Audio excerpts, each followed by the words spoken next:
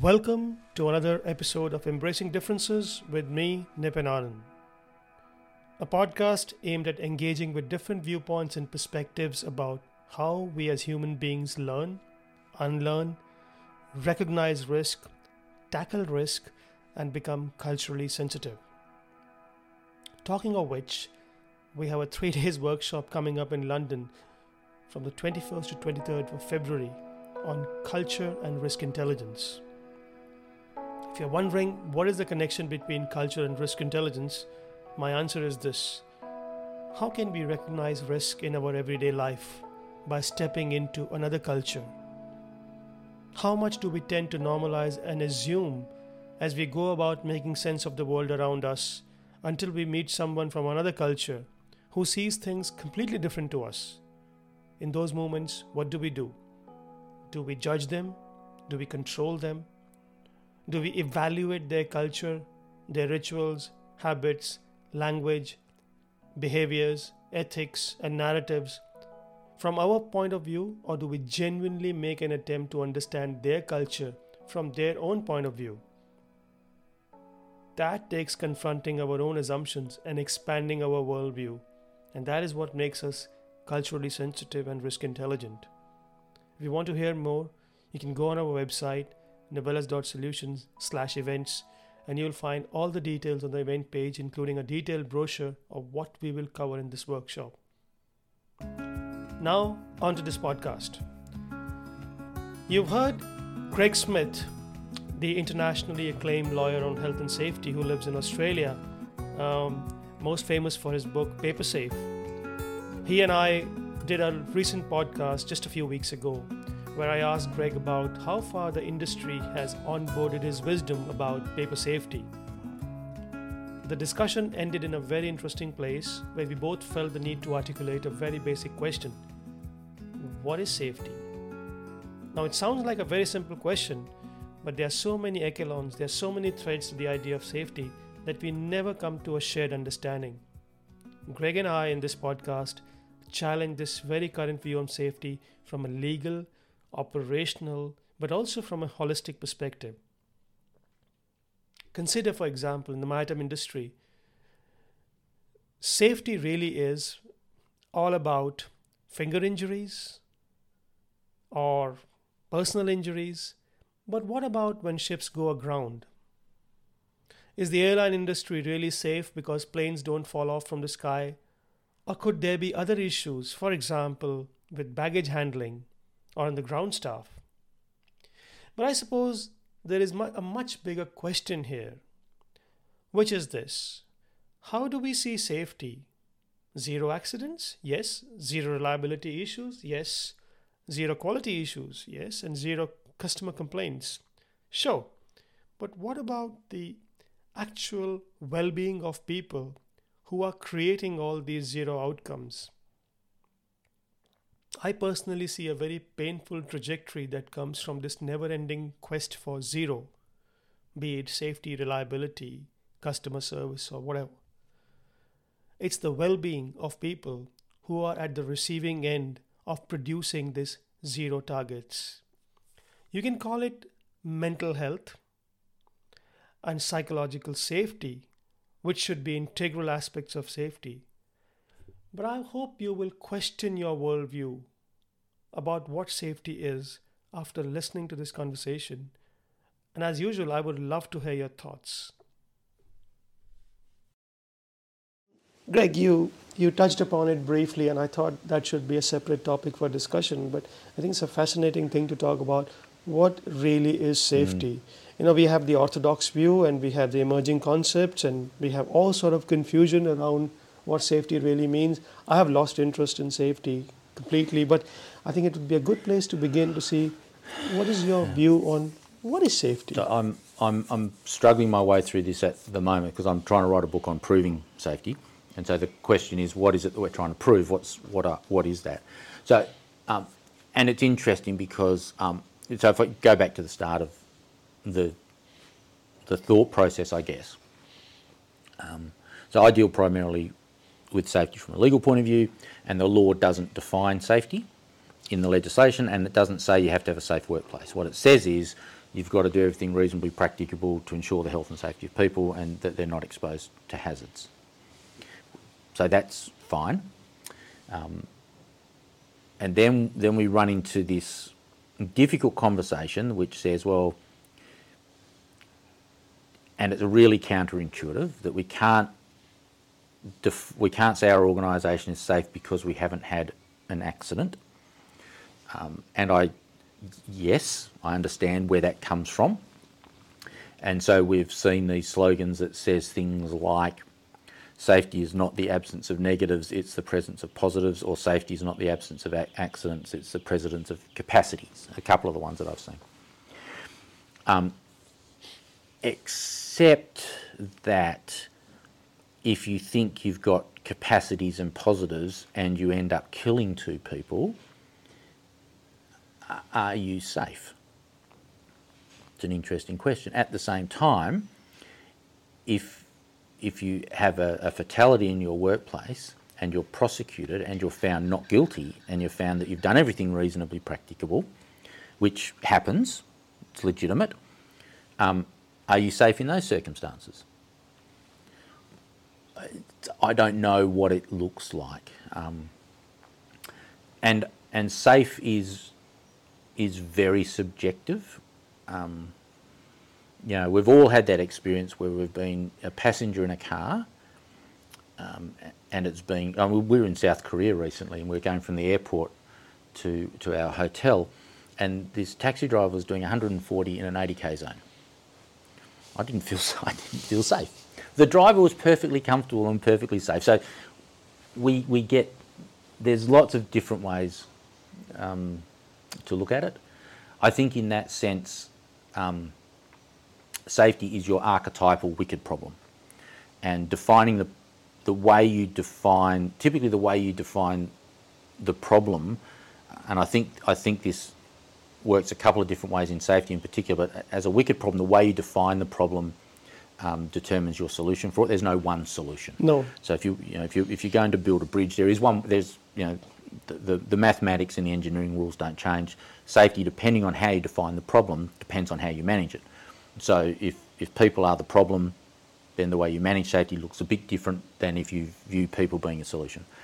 But I think what we're seeing at the moment in safety is that people's weddedness to their solutions is driving the definition of the problem. So, you know, if I have a strong belief in behavioural-based safety, that's how I define what safety is. If I more down the safety differently path, we're seeing lots of organisations defining safety around human and operational performance and those sorts of things. That shapes what your view of how to solve it. Often your commercial interest in a solution may very often define what you think the problem of safety is. I think as a matter of intuition, safety has got to have something to do with freedom from harm. I think it has. If the more exposed I am to harm, the less safe I am. Yes. Can I offer a view on this? Yeah. I'm fascinated. Yeah, so yes, freedom from harm, you're right, Greg, but what kind of freedom from harm? Because we have a very interesting situation in the oil and gas world, in the maritime world and so on, that people are dying, people are committing suicides, people are becoming overly stressed as a result of accident, how they are investigated, yes. Yep. as a result Yep. of how audits are performed, Yep. as a result of how inspectors come across so arrogant sometimes, not all of them. No. So, yes, you may not have physical injuries, you may not have oil spills, you may not have any sort of non-compliance, but what about this aspect of risk and safety, which is not talked about at all? No, it's curious, isn't it? So we were talking on the drive last night that we had an inquiry into high suicide rates in the fly-in, fly-out mining industry. And one of the pieces of evidence in that inquiry was a Lifeline report, and that's a suicide helpline. And based on their reviews, one of the biggest contributors to mental stress in the mining environment are actually health and safety rules. So, yeah, you're right. But in this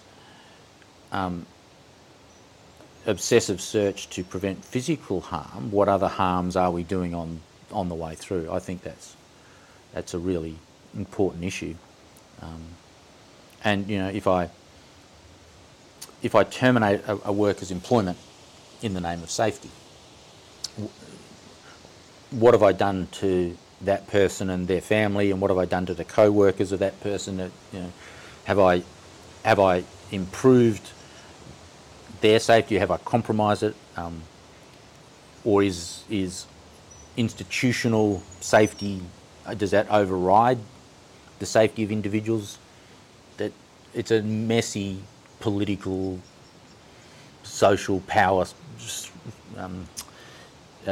structure question where safety sits, who gets to decide what is safe, what is not safe.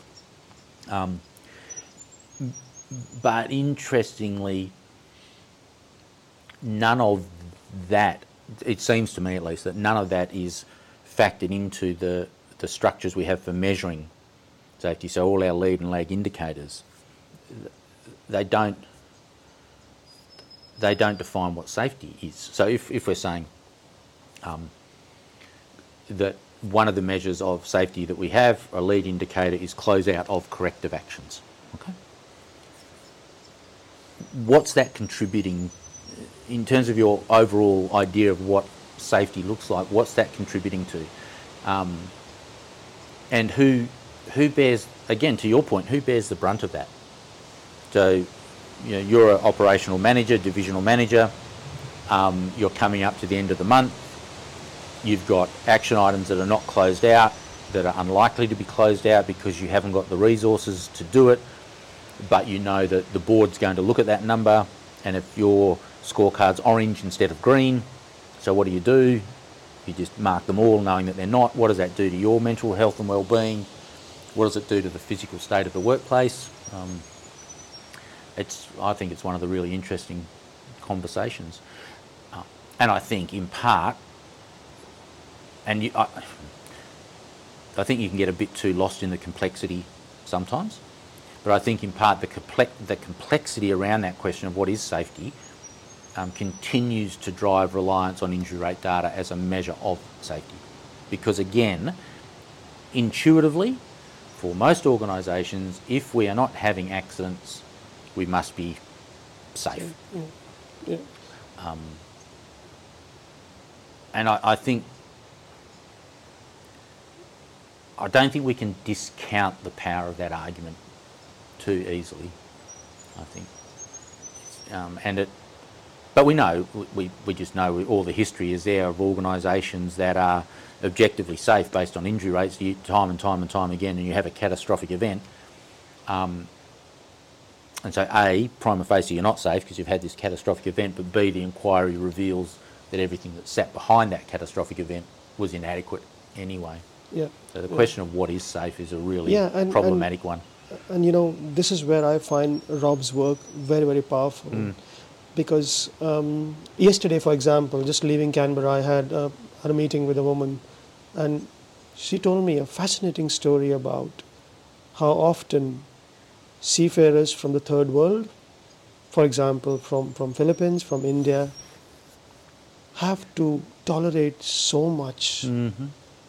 Cruise ships particularly, where you are expected to, you're sexually harassed, you're bullied. Yep. And the client comes first, of course. Yes. You cannot challenge Yes. Any sort of... there is no power balance at all. No. So you end up in a very tricky situation where a lot of people feel bullied, harassed, and all sort of things. How do you tackle that issue? Because clearly that is a safety issue, right? Clearly, I mean, you can give it any name, mental health, you can call it bullying, harassment, but at the end of it, there is no safety. It's interesting. You think about it, going on the bridge of a ship, taking the ship out in busy waters after being sexually harassed or bullied. Your mind's not on the job at all. Absolutely. Yeah. But we do that. We do that. Conditional is not the right word, but we frame the way we frame safety is different in my view. So we know, for example, in industries like the airline industry and rail industry, when they talk about safe operating, it's planes don't crash and trains don't crash. The fact that you have baggage handlers suffering musculoskeletal issues all the time doesn't get accounted for. So when you say Qantas is the safest airline in the world, it's the airline that has had the least number of crashes. Is that the same as saying it is the safest? I don't know. Neither do I, no. I understand. Yeah. Look, if I'm a passenger of Qantas, what am I more interested in? Yeah. The plane flying and landing, right? I'm not turning my mind particularly to the state of the baggage handlers.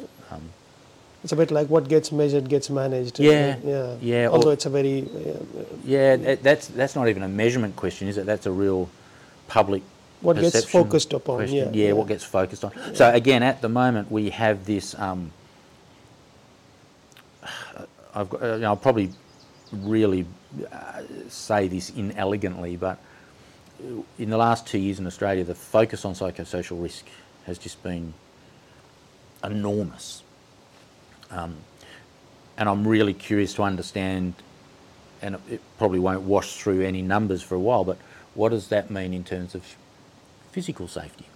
Is there a risk that we're actually got less physically safe workplaces now because of... I think it has to mean that. Organisations don't have this untapped or this infinite bucket of focus and energy.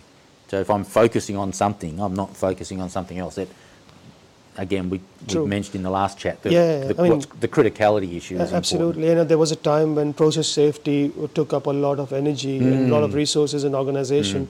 The new movement we are seeing is around the line of psychosocial risks. Yeah. But I think that holistic view on safety is by and large missing. That's how I see it. Yeah. But I kind of, if I'm the chief executive officer or the chairman of the board of a Qantas or of a rail company or a high hazard operation, my number one priority and focus is to keep the planes in the air, the trains on the tracks and the hydrocarbons in the pipe. And if some individuals get damaged along the way, the organisation will survive that.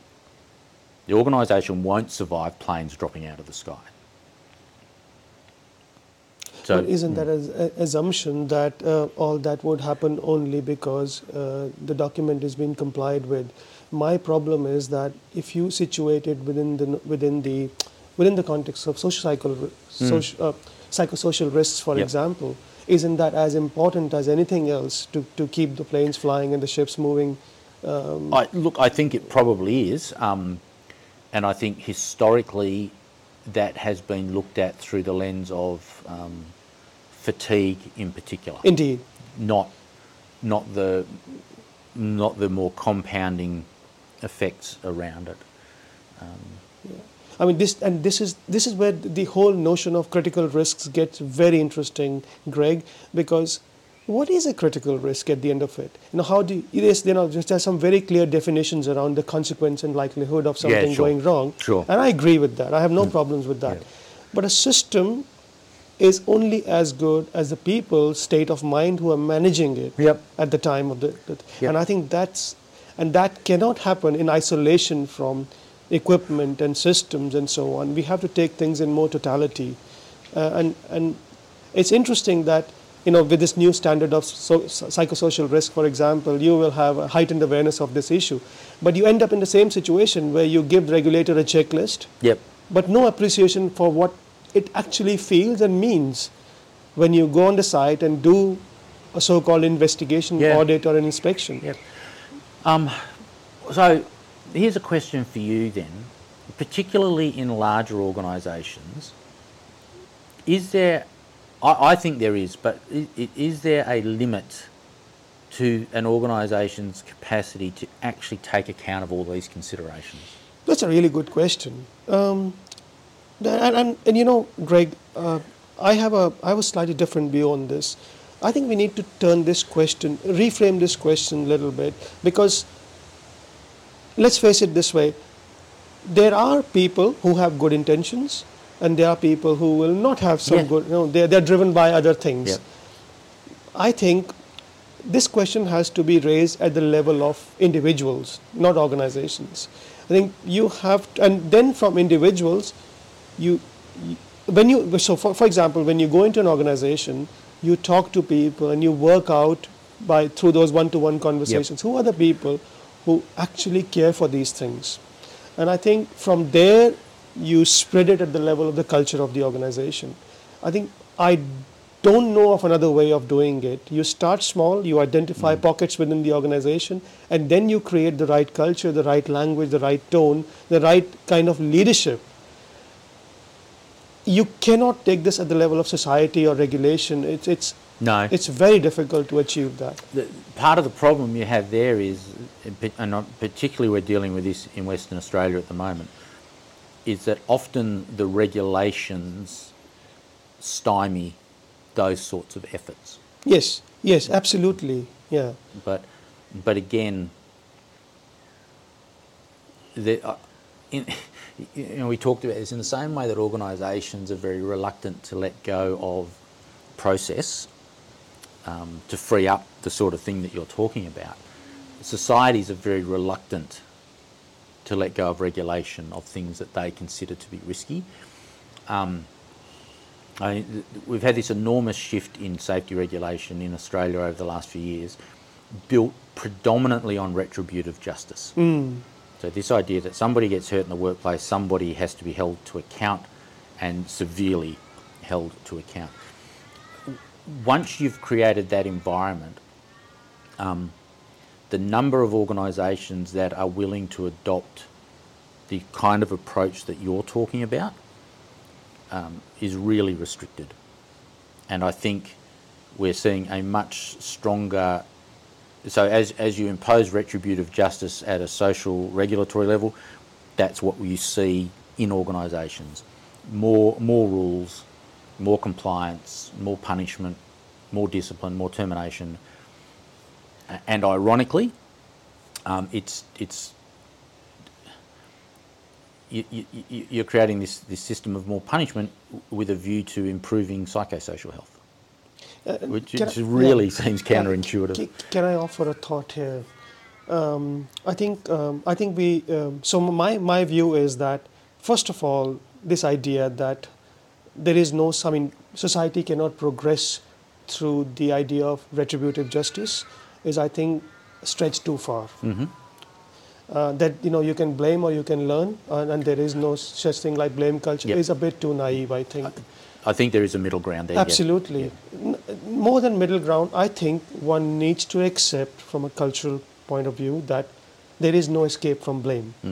It happens at the level of family, it happens at the level of an individual, it happens at the level of organization. There is no running away from that. And I think it has its place. So when there is an accident, there will be somebody to blame. We have not evolved through the Christian history and the Hindu history for that matter, that we will ever create a blame-free society. But I think in the day-to-day running of the organization, which is looking at things in a more prospective sense rather than reactive and reactionary sense, I think we can create a lot of positive energy. We can come to a more mature stage to say, actually, we can make some changes. We can go on board a ship, we can do an audit, we can do an investigation, and we can actually listen to people. Yes. But make no mistakes, Greg, that I make no mistakes at all, that when there is a large scale catastrophe, there's an accident, there's an incident, there will be somebody to be blamed.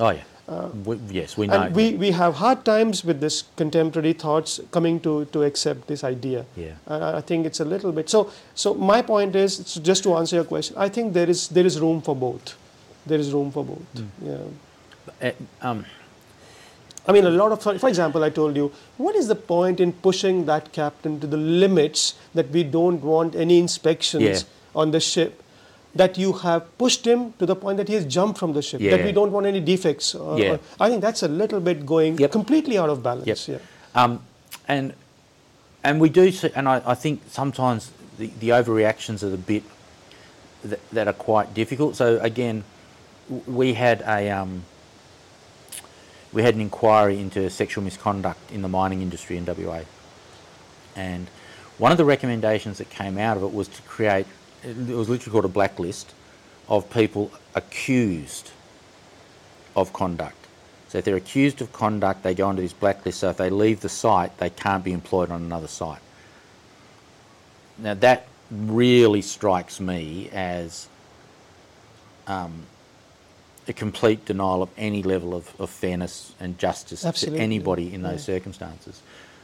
But again, this is one of those really socially difficult conversations, and you know, as a privileged white male, I always feel a little bit uncomfortable dipping my toe into this water. So, you know, I've got, no, I won't say that, but you know, the prevailing view is that if a woman says she's been sexually assaulted, we need to believe her, and I absolutely agree with that. We do. But there's a trade-off there. If that's the trade-off, then the justice for those people is that you have to compromise. I think you have to compromise the justice of other people, or the rights of other people, and and these things are never completely fair one way or the other. But that's that's another wicked problem. Indeed. And as soon as you start diving into these wicked problems, you realise the complexity of what you're trying to deal with. So, from a legal perspective, the solution is actually really simple. So legal regulation is very simple and straightforward. Understand the activities in your business, identify the hazards, the things that can cause harm, identify the risks, put in place controls, implement and enforce the controls, and do a system of review. That's a linear, mechanistic, very straightforward. But as soon as you peel away the surface of that, as we've talked about, and you say, well, let's start with identifying hazards. Okay. What if your hazards are in competition with each other? What if your hazard to prevent physical harm is in competition with the things that cause psychosocial harm? Where's the trade-off there? Because you don't get the trade-off option. So if somebody's lost a hand in a piece of machinery and the regulator's looking at it, they're not looking at it from the context of saying, oh, part of the contributor to that was the effort you're putting into managing psychosocial harm. And similarly, if somebody suffers a psychological injury due to disciplinary type processes, you don't get to trade that off and say, we're trying to ensure the physical harm of our people. Yeah. There's lots of compromise. It is, and Greg, I think what you're saying is making so much sense to me. The only thing I would say is that there has to be a recognition that the loss of hand in this situation is partly the result of mechanical failures, but it's also partly the result of the state of mind of the person. And unless we look at it in a more prospective sense, to say, in a more holistic sense, to say that we need to address both. So no inspection should be done, no investigation should be done, no audit should be done to actually make a traumatized person more traumatized. Is I think it's a good place to begin. Well, take this framework then. I have been told point blank by the regulator in 2 separate meetings involving matters where we have a person who is absent from work due to psychosocial reasons, okay, workplace stress, bullying, harassment. 2 separate cases. And we've been told by the regulator that because they've now very much put their arms around it as a health and safety regulator, we have to investigate these things as health and safety matters, irrespective of the wishes of the complainant. So you're taking a traumatised person And we've already touched on this, but we know that there are lots of deficiencies in the way that organisations investigate safety incidents. Correct. And we know that lots of people don't even receive basic training in incident investigation, much less the nuanced how do I deal with a traumatised person type issue.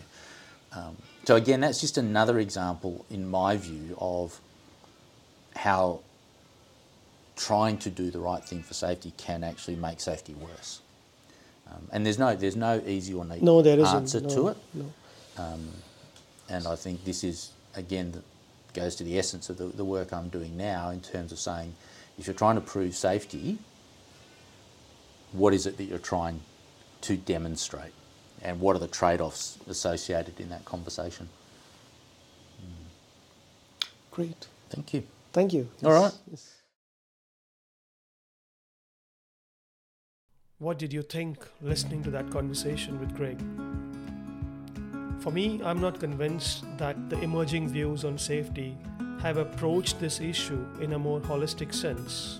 Yes, we do have band-aid approaches like picking up concept around mental health or psychological safety, but these are by far piecemeal approaches and a desperate need to connect between different concepts without having a more holistic sense of the problem, which is going back to a very rudimentary question, which is, what is safety? Anyway, it's not important what I think. What is important is what you think about this issue. I'd love to hear your thoughts. This podcast is available on several channels, Anchor, Spotify, Google Podcast, and Podbean. It is also available on our YouTube channel, Team Novellas. And obviously, you can also find this podcast with complete transcript and a lot of further reading on our website, novellas.solutions/knowledge space, where you will find not just this podcast, but many other interesting podcasts with leading experts from around the world. Thank you and have a wonderful day.